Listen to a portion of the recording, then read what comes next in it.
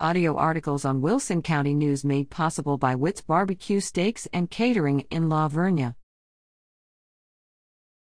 Vehicle thief leads police on 25-mile chase.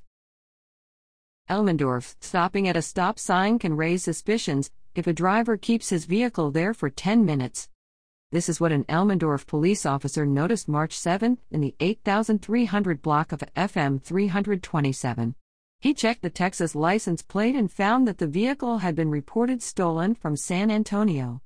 When the officer turned on his police vehicle's emergency lights and approached the stopped vehicle, the driver, later identified as 25-year-old Mazen Muhammad Awad of San Antonio, took off. The pursuit lasted for about 25 miles and ended at the 500 block of Gembler Road in San Antonio, according to Elmendorf Police Chief Marco Peña, before Awad was taken into custody. Awad was charged with unauthorized use of a motor vehicle, evading arrest with a vehicle, and, after 5.5 grams of methamphetamine allegedly were found inside, possession of between 4 and 200 grams of a controlled substance in Penalty Group 1. All the offenses are felonies. Grips at WCNonline.com.